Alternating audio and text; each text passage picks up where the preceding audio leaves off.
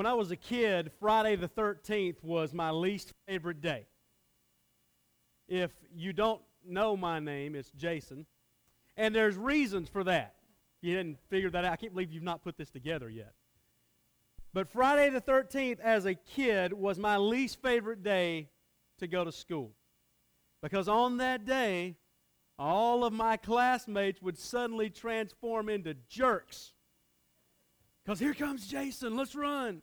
Now then, if you are not old enough or did not watch these back then, Jason was the antagonist. I don't think that's a quite strong enough word. He was the machete-wielding, axe-murdering psychopath in the Friday the 13th movies, okay? And so every Friday the 13th would roll around, all of my friends would be like, Jason's coming, run! And I was ostracized for an entire day. Well, one day in fourth grade, Friday the 13th was coming. And so I went to school, and same thing happened. Jason's coming, Jason's coming. And so I calmly reached into my backpack, and I pulled out a hockey mask. And I chased that kid out of the school. You know, that mask allowed me to change, to transform. You know, and that's what the original intention of a mask was. You would see an actor in a play would put on a mask that might be made of wood or bronze or maybe silver, and they would put the mask on in order to transform their character, to be somebody different. Now then, masks today, for the most part, they kind of have a different purpose, as a lot of people use masks to conceal. They use them to cover up and to hide our identity. Now then, I know that none of you ever go to Mardi Gras or anything like that. I know nobody's ever been to that and donned the mask and all that. But you know that Mardi Gras does happen, and you know you have all these people walking around in masks, and you're able to sort of carouse the crowd and look, and you know not have people know who you are, because a mask has concealed your identity. It has covered you. You know, and there are more sinister ways to use masks. You think of people that break in and do things, and they cover their face with some sort of mask, and it's to conceal their identity. And then there are evil ways to use masks. You know, you think about the cowardice of the Klan as they don their masks and they go out and they commit their atrocious acts of racist evil. Also, their identity is not known. And I wonder, you know, why do they wear a mask to do that? And I think maybe, and I don't know this, but maybe deep down inside it's because they know that what they're doing is wrong. But yet they want to continue to do it. And so they put the mask on. And they go out and they do these things.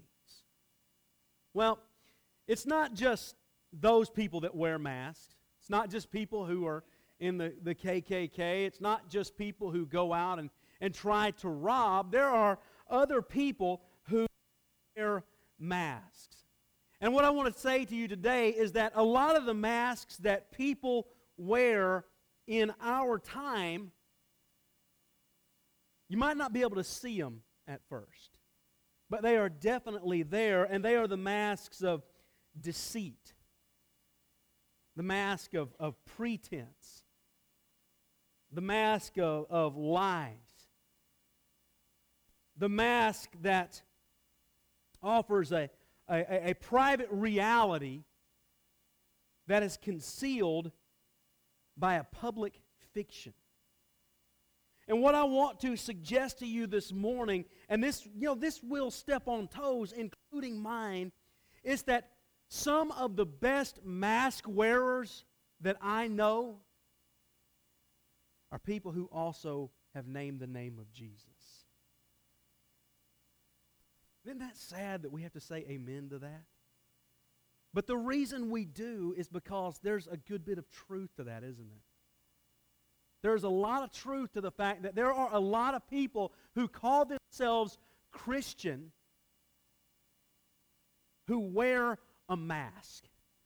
And that's what we're going to be talking about from Matthew 5 today. And then we're going to jump into Genesis 3 and look at something in a minute. And what I want to suggest to you, is that a favorite mask that people wear is the mask that is found in the word fine. You know what I'm talking about? Boy, that was some uneasy groaning there, because you already know what I'm talking about, don't you? Fine is that word. Fine's the word that we say. I mean, somebody asks us how we are, and what do we say? A lot of times we say we're fine. And a lot of times it might be true that we're fine. But a lot of times it might be that we are the exact opposite of fine. And so we come in or we run into somebody and they say, "Hey, how you doing?" And we say, I'm fine. It's this word that we use to deflect questions. It's the word that we use to sort of muddy the waters and keep people from peering too closely into our lives and what is going on there. It is a word that we use to hide the real us. It's a word that we use to cover up our secrets. It's a word that we use to cover up our struggles. And it's a word that covers a multitude of sins. We use the word fine. We use that mask of fine to deflect questions, to deflect the gaze, to deflect from acknowledging or at least speaking the truth about what's really going on with somebody.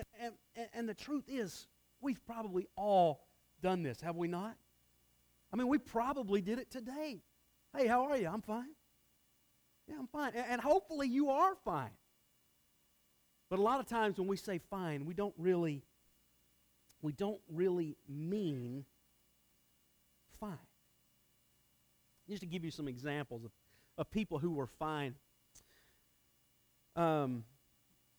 Years ago when I was in college, there was a youth minister who was kind of prominent. And he was doing some really good work. He was drawing a lot of teenagers to him. Their church was growing, and he'd be speaking at all these different places. And I really admired him because he's doing what I wanted to do back then. And one Sunday morning, as the invitation was offered, a woman from the crowd got up and headed down front, and he was startled, and he jumped up, and he chased her all the way down front. The reason why is because they had been having an affair. And he followed her all the way down front, and he said, "You cannot say this. You can't talk about this. This is going to destroy my ministry. This is going to ruin my reputation. This is going to rip my family apart." But she grew tired of being fine. And when the invitation was extended, she decided that she was going to take the mask off. And that's exactly what she did, and exactly what he predicted happened. Similar situation. A guy I knew, he lost his dad just kind of unexpectedly. And instead of relying on God, instead of relying on the love of Jesus, instead of turning to his brothers and sisters to lean on during that time of struggle and that time of grief, he found comfort in the arms of one of his former youth group members. And he had an affair, and the same thing happened. I know of another guy who went to a church that had been struggling after a split, and he was kind of brought in to right the ship, and he was doing some really good work, and the church had kind of turned the corner, and they were doing really, really well. And then one day, he went and he opened up all the gas in his house, He threw gas all over the walls, and he soaked towels in it. And he waited for his wife to come home, and he lit a match. It killed him instantly.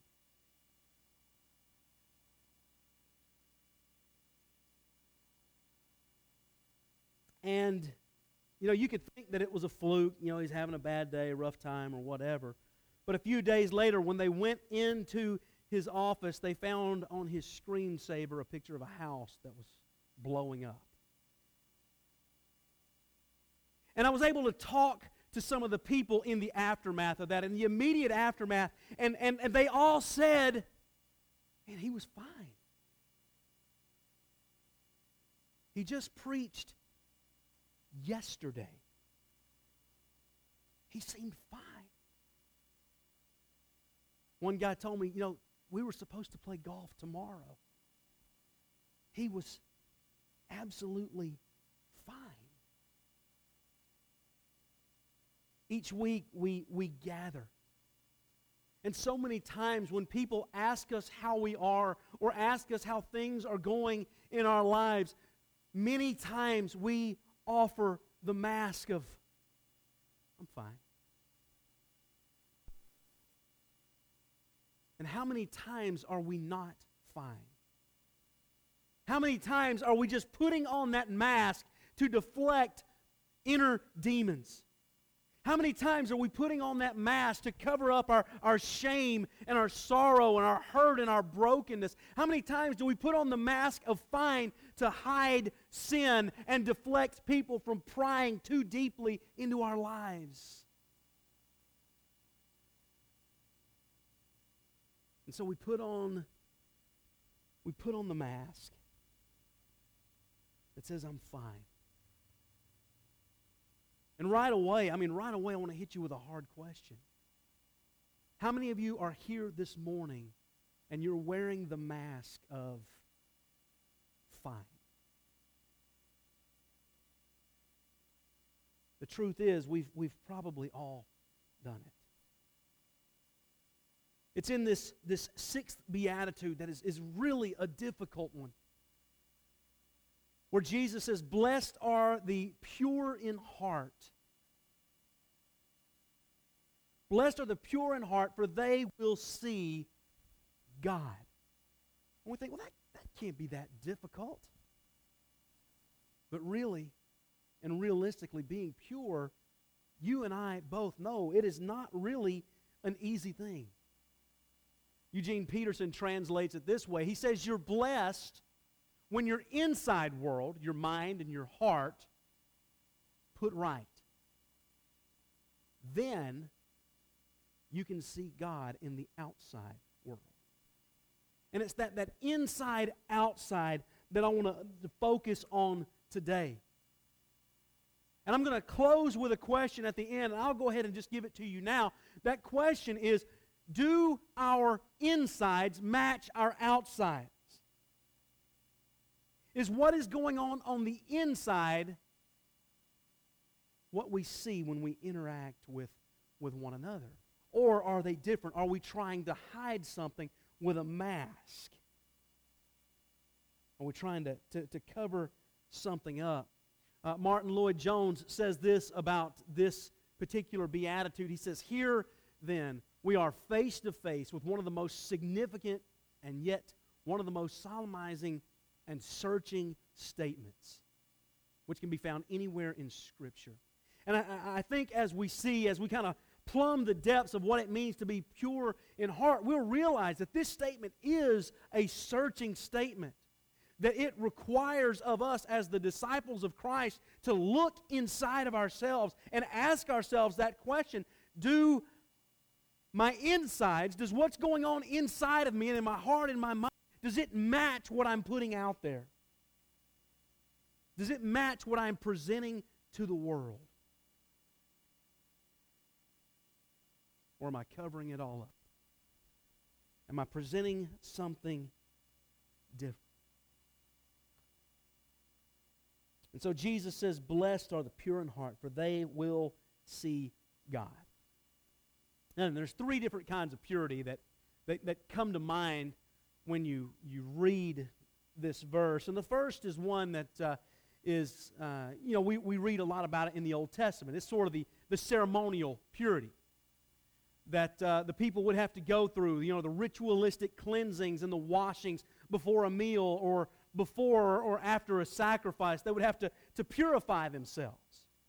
Okay, and it could be that one, but Jesus says, blessed are the pure in what? In heart. So it's not likely that that's the one that he has in mind. Well, then there's the second one, and it's sort of a moral purity. The freedom from sin and immorality. But Jesus has sort of already covered this one when he says, we've confessed our sin, we've more than confessed it, we've acknowledged it, we've mourned over it. He says, blessed are those who hunger and thirst for righteousness. So we'd kind of covering some of the same ground. So maybe it's not so much that one. Maybe what Jesus is getting at is purity of motives. You see, and it's this one that builds on integrity. When Jesus says, blessed are the pure in heart, what he is saying is, blessed are those who are sincere. Blessed are those who are honest. Blessed are those who have unmixed motives. We go all the way back to the beginning, and we realize that this motion that we go through of putting a mask on, it's not a new thing. It's been around from the very beginning. Genesis chapter 1 and 2, God is creating. He's got Adam and Eve. He places them there in the Garden of Eden. And they're to be the caretakers. They're to be the ones that kind of watch over everything. And we read about what life was like. Genesis 2 verse 25 says this, and the man and his wife, say those red words with me, were both naked. Now then, we must be a little bit ashamed there because I couldn't hardly hear you. So let's say them loud this time, okay? And there's a reason for that, and I'm going to get to it. The man and his wife were what? Both naked. Now doesn't that just feel weird to say naked in church? It does, doesn't it? Okay, there's a reason for that. Okay, they were naked, yet they're not like us. They were not ashamed. They're both naked, and they're not ashamed. You do realize that Adam and Eve are the charter members of the world's first nudist colony, right? I mean, think about it. They were. There they are in the Garden of Eden. There's nothing between them and the Lord. They're just there. They're naked, and they are not ashamed. You ever had that dream? I don't even have to say what it is because we've all had that dream. You're on a bus or you're in a car or you're standing up to give a presentation. You're in front of your coworkers or your mom or whoever, and everybody else is dressed but you. It's just you in all your glory in your birthday suits.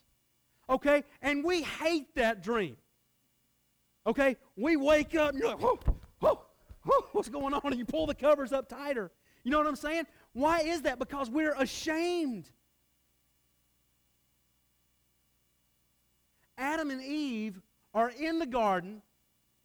They are completely nude and feel no shame. Life is perfect. Now then, do you know why they feel no shame? Because they have nothing to hide. They have nothing to cover up. They have nothing to be ashamed of. They're naked, and they felt no shame. That's the way chapter 2 ends. Now then, we know how the story goes. The serpent comes along, tempts them. They give in. They eat of the fruit of the knowledge of good and evil, the one rule that they had, they blew it for everybody. That one rule they could not keep. They ate of that fruit. Now then, watch this. Genesis 3:7 says, Then the eyes of both were opened. Say it in red real loud. And they knew that they were naked. And they sewed fig leaves together and made loincloths for themselves. There's a shift that takes place in Eve. It was, hey, about it, got nothing to hide. And then all of a sudden, they break the rule. They realize that they've done something. They know they've done something they're not supposed to do. They look around and realize, man, we're naked. And they're ashamed. And they immediately grab fig leaves and they sew them together and they put them on their bodies. And you've heard me say this so many times. It's that sin sparks inside of us.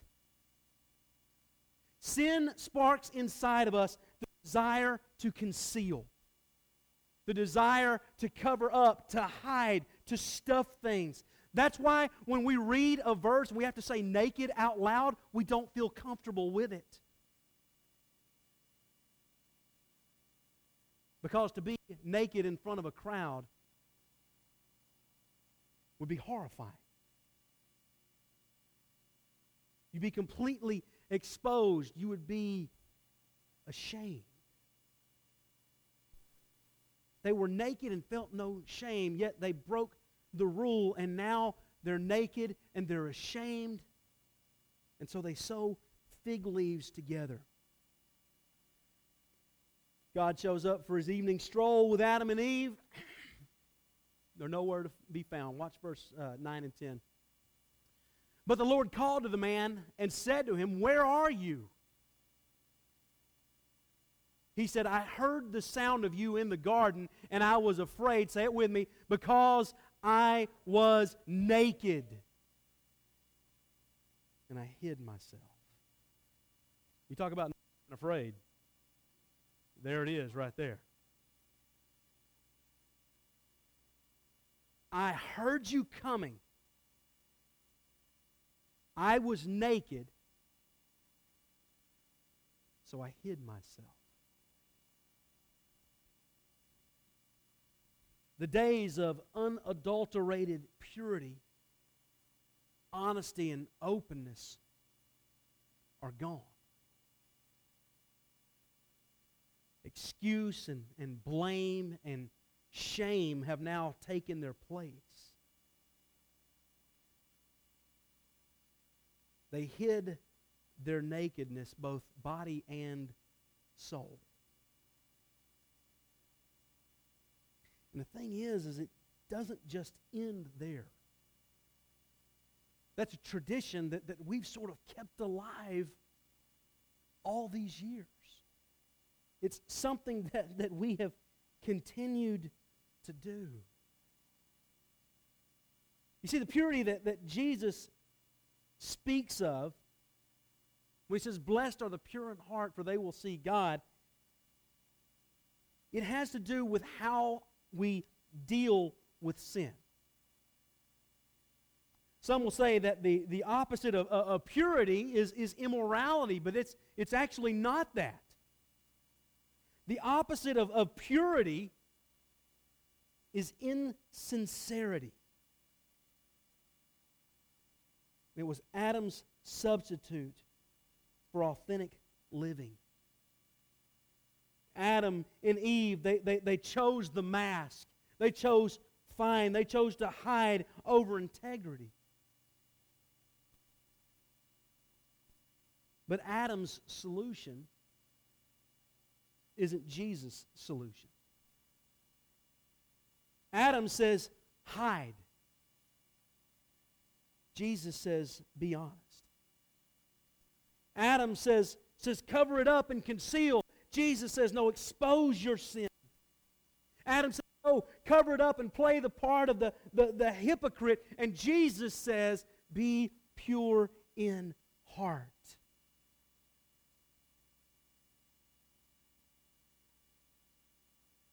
Because it's the pure in heart, and only the pure in heart, who will see God.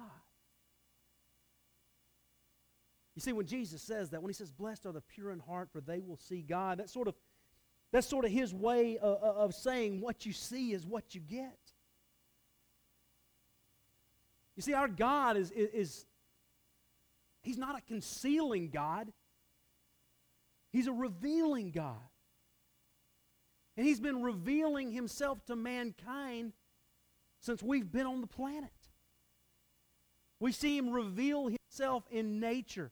All we have to do is look around, and we're going through the great pollen blizzard of 2016 right now. But it's that pollen that we need to bring about the beauty, right?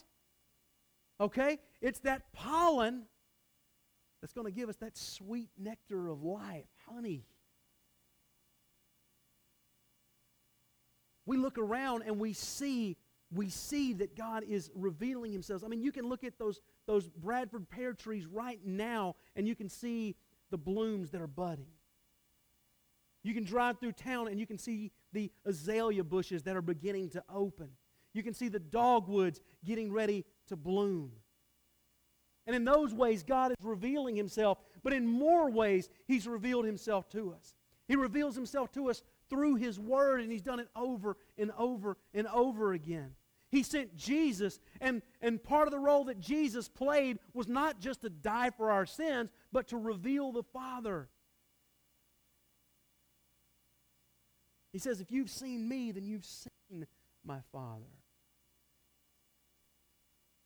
And part of our call as followers of Christ is to reveal God. God is not a concealing God, but He's a loving and a revealing Father.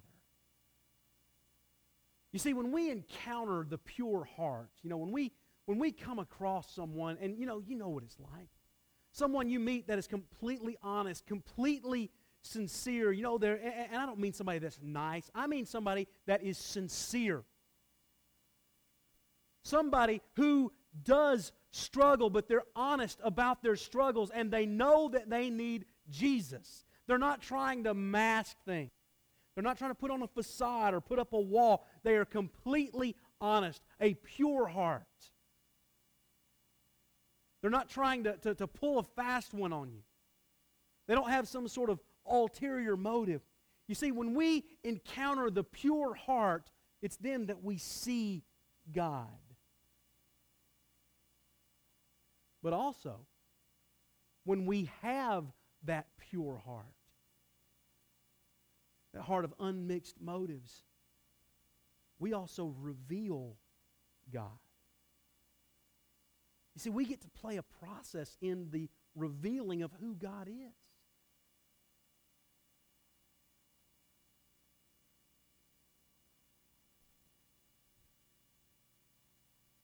Does it do good for the church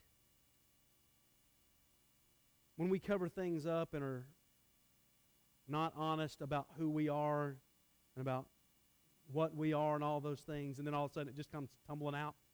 Does that do good for the church? It hurts the church.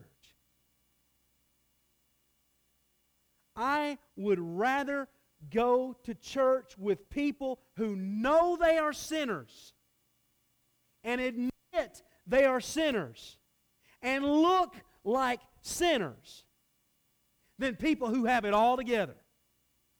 Wouldn't you?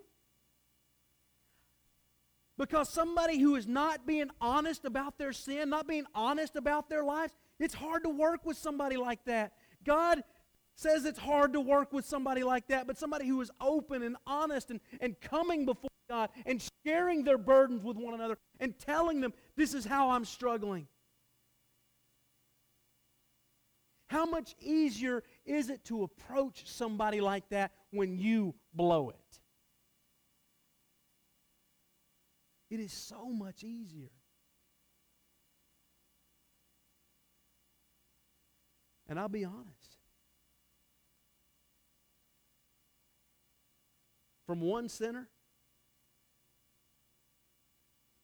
I'm completely proud to go to church with the rest of you sinners. Okay? Understand what I'm saying. Because I think there's an atmosphere when you say, you know what, I don't have it together.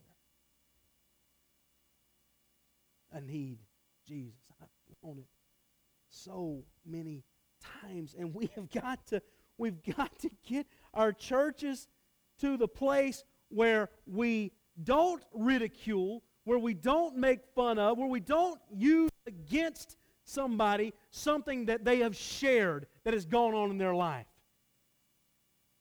That's not what the church is for. In fact, I might argue that might not even be a church. Okay? But we've got to get the church to the place where openness and honesty and struggles and sin and brokenness and hurt are safe. And that when we're together, this is sacred space and we can bring those things forward and say, look, I need help because I'm struggling and I'm not going to make it on my own. Okay? And I know that you've struggled. I know that you've been there. I know that God has led you out because you've shared about those things.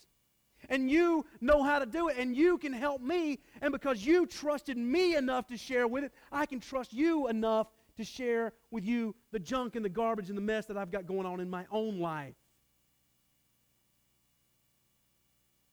I mean, that's part of the reason why we're going through the exercise of writing Psalms of Lament. It's not easy. It is not easy to look in on yourself and be honest with yourself and then share it with other people. Right? That's not an easy thing.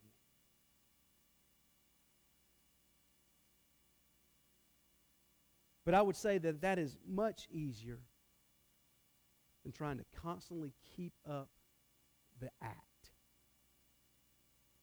You know what I'm saying? The mask on. Perpetuating the lie, having to constantly keep it going, having to think about what did I say here? Did I say something else? Did I keep the farce going? You ever had to string out a story like that for days and days on end? It's exhausting. It is mentally exhausting.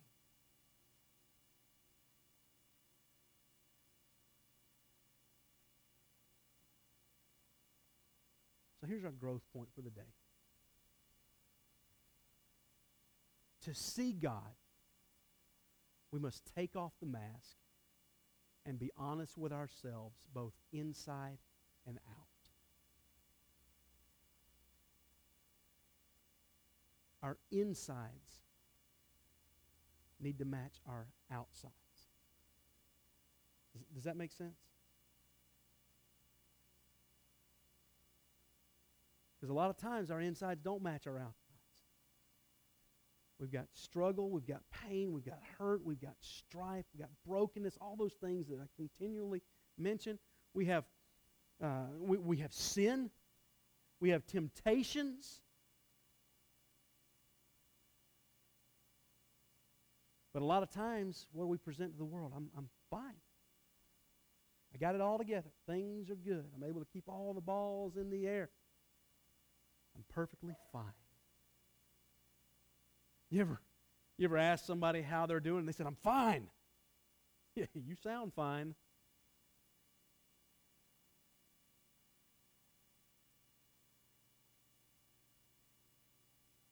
To truly see God requires a pure heart.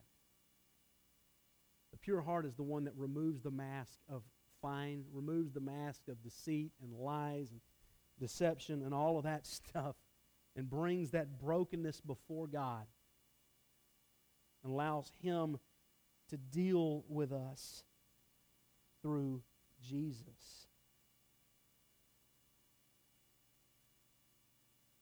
It's only then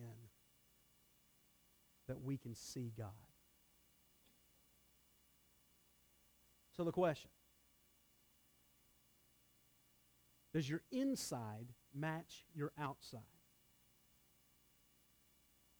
Or are you fine?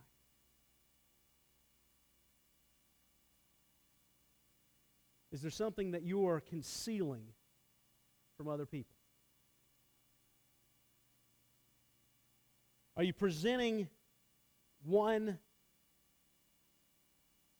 fictitious reality in the eyes of your coworkers and maybe your family and your friends and your neighbors? But you know there's a true, darker reality when you're alone.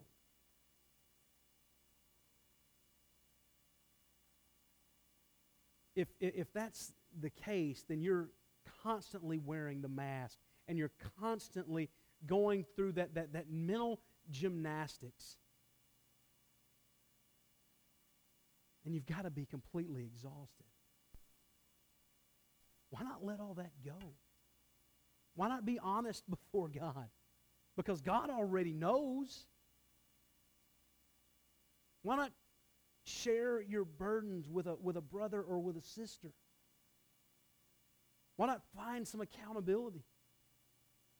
Why not find somebody who has been through something that you're going through instead of trying to pull yourself up by your own bootstraps and do it yourself, which you know you're not going to be able to do anyway? I think "find" is one of the most dangerous words in the English language.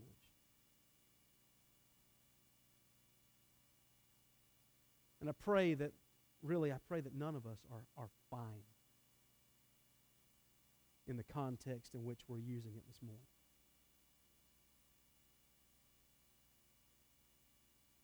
Do your insides match your outsides? The only way they can is through Jesus. Jesus is the only one that can clean us up on the inside and get the inside to match the outside. You know, that's what he said to the Pharisees. You're like whitewashed tombs on the outside. They're beautiful and they're ornate. But on the inside, they're full of dead men's bones. He's saying your insides don't match your outside. He's saying you're not pure in heart. Jesus calls us to be pure in heart, pure in motive, unmixed motives. If there's something that you're holding on, I encourage you, please don't keep up that exhausting way of life anymore. Bring it to Jesus, because Jesus is mighty to save. Everybody struggles. Everybody sins. Everybody needs compassion of Jesus. And you know that you have the ability to keep from coming in contact with it? Just by masking. So if there's something that you need to allow Jesus to deal with, you need Jesus to remake you, bring your life and lay it before Him this morning. Confess Jesus. Identify with Him through baptism. Have your sins washed away. Or if you got a struggle, come and just say, hey, look, this is what I'm dealing with. I need some help. But don't go away. Don't wear a mask out of here that maybe you came in with. If we can help you, if we can pray for you, why don't you come while we stand and while we sing together.